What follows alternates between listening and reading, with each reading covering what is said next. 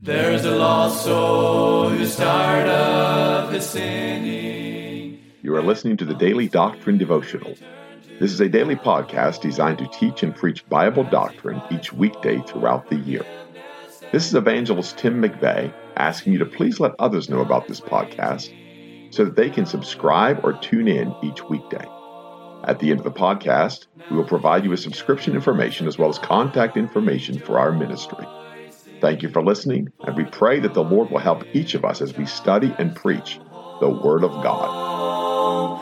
And the saints all with gladness are singing the glorious song of the redeemed, song of the redeemed.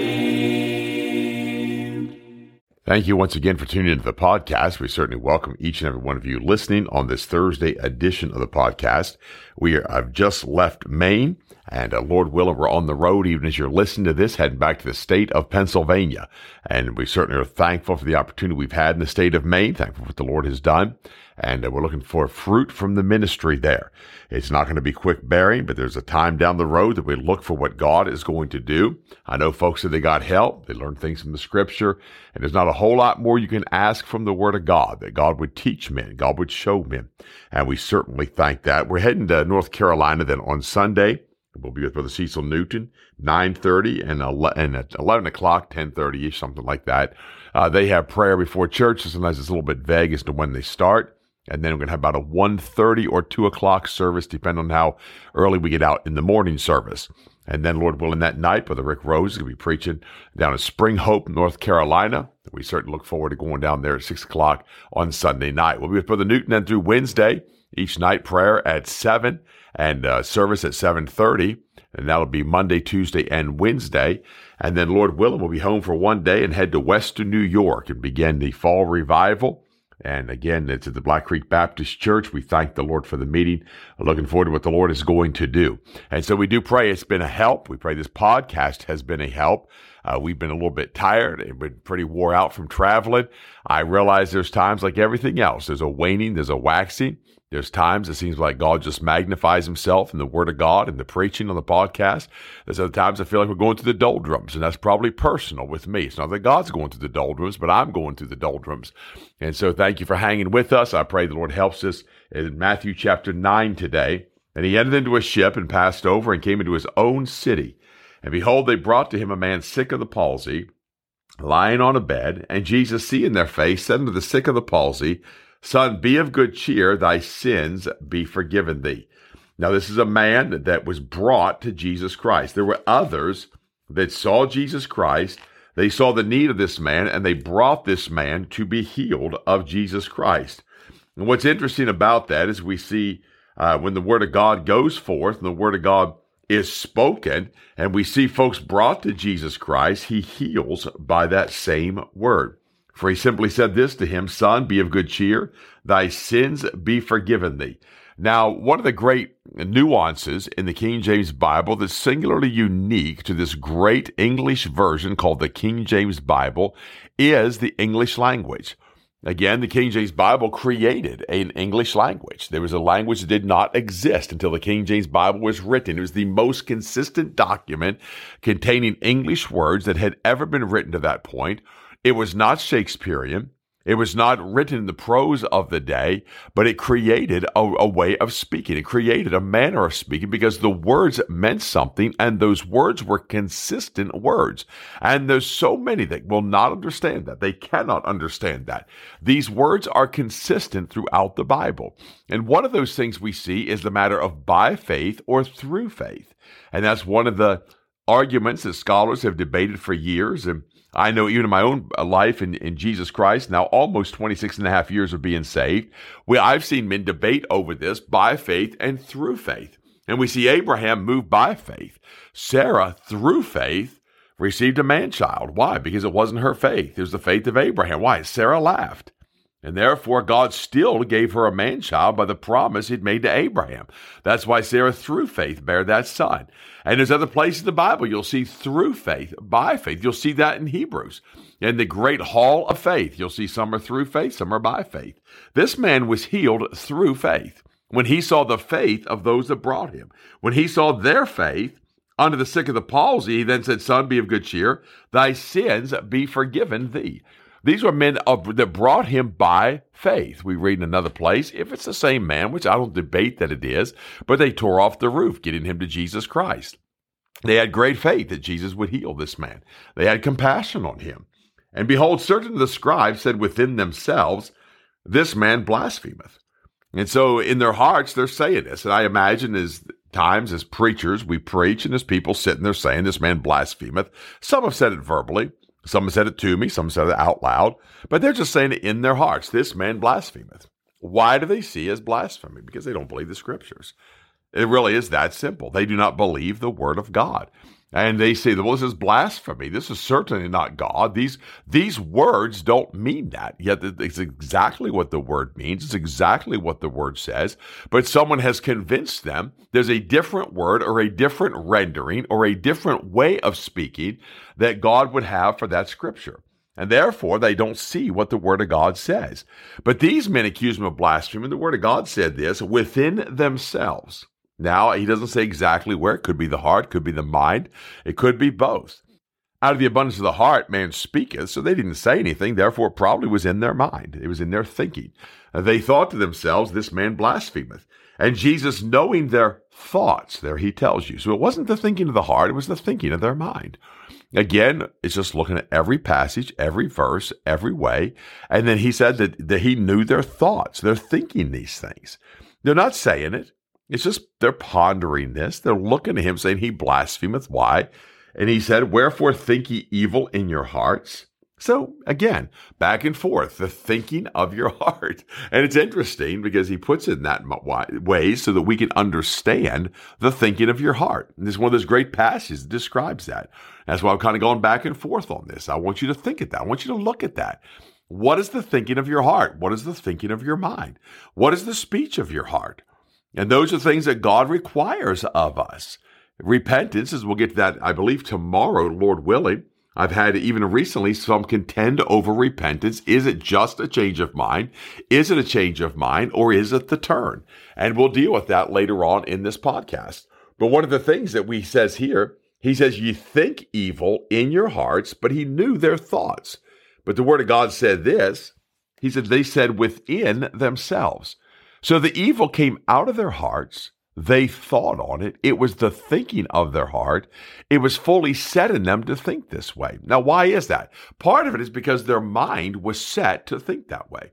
Their thinking had been composed to look at things that way. Their thinking, the past history, the input that they put into their brain was predisposed really to think on those lines. It could be their upbringing, their religious practice, their religious upbringing.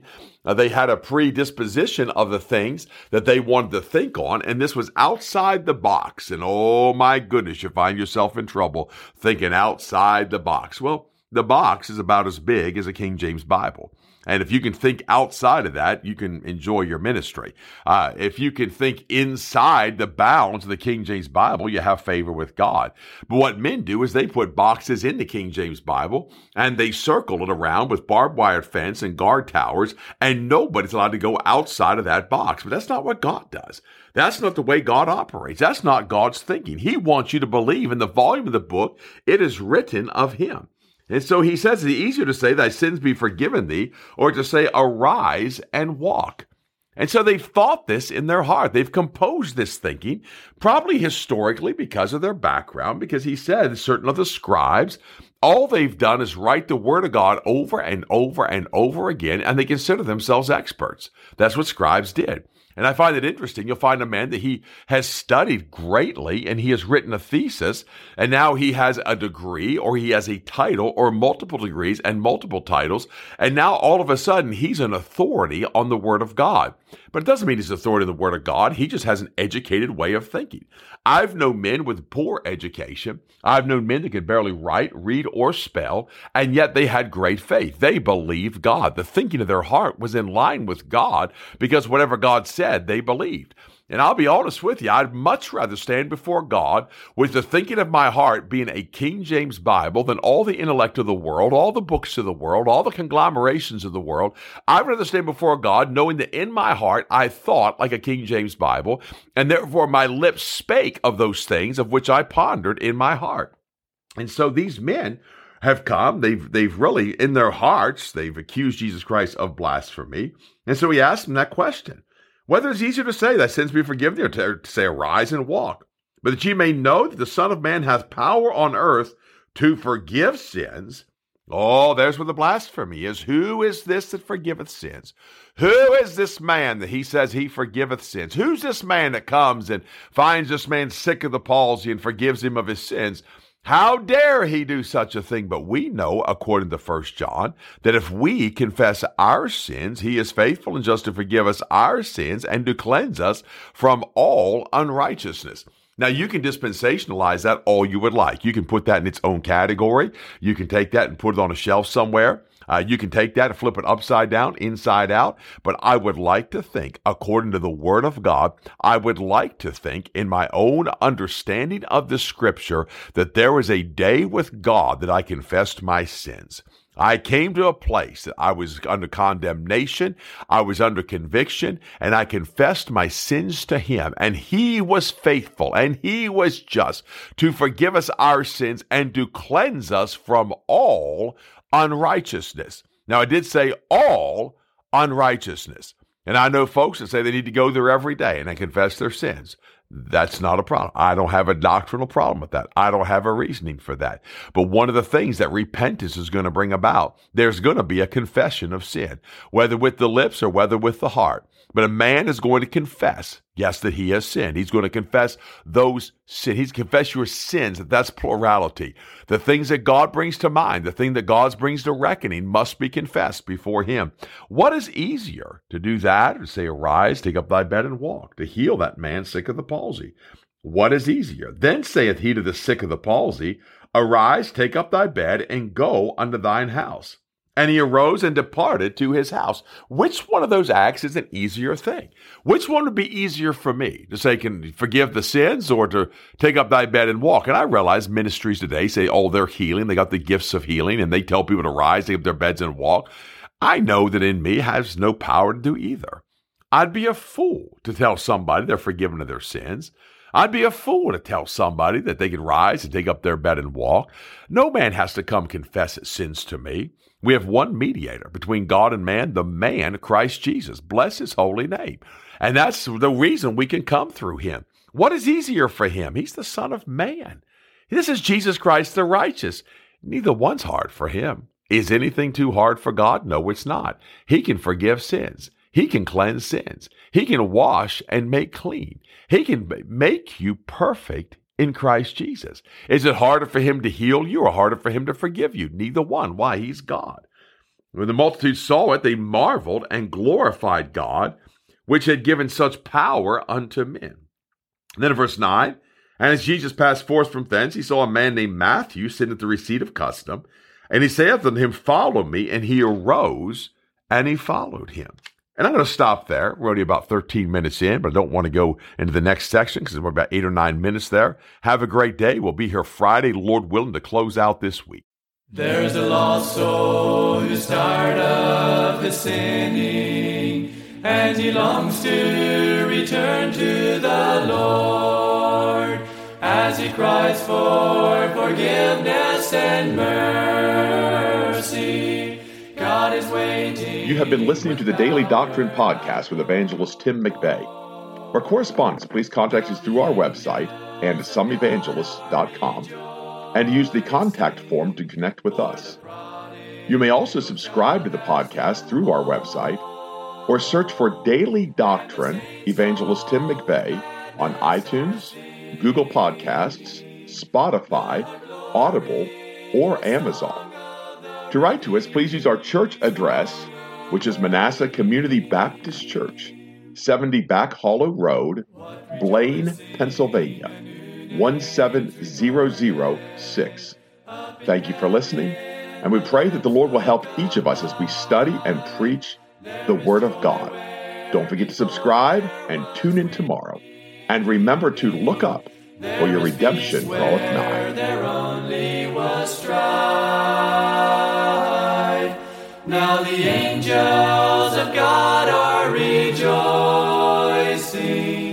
for the prodigal child has come home, and the saints all with gladness are singing.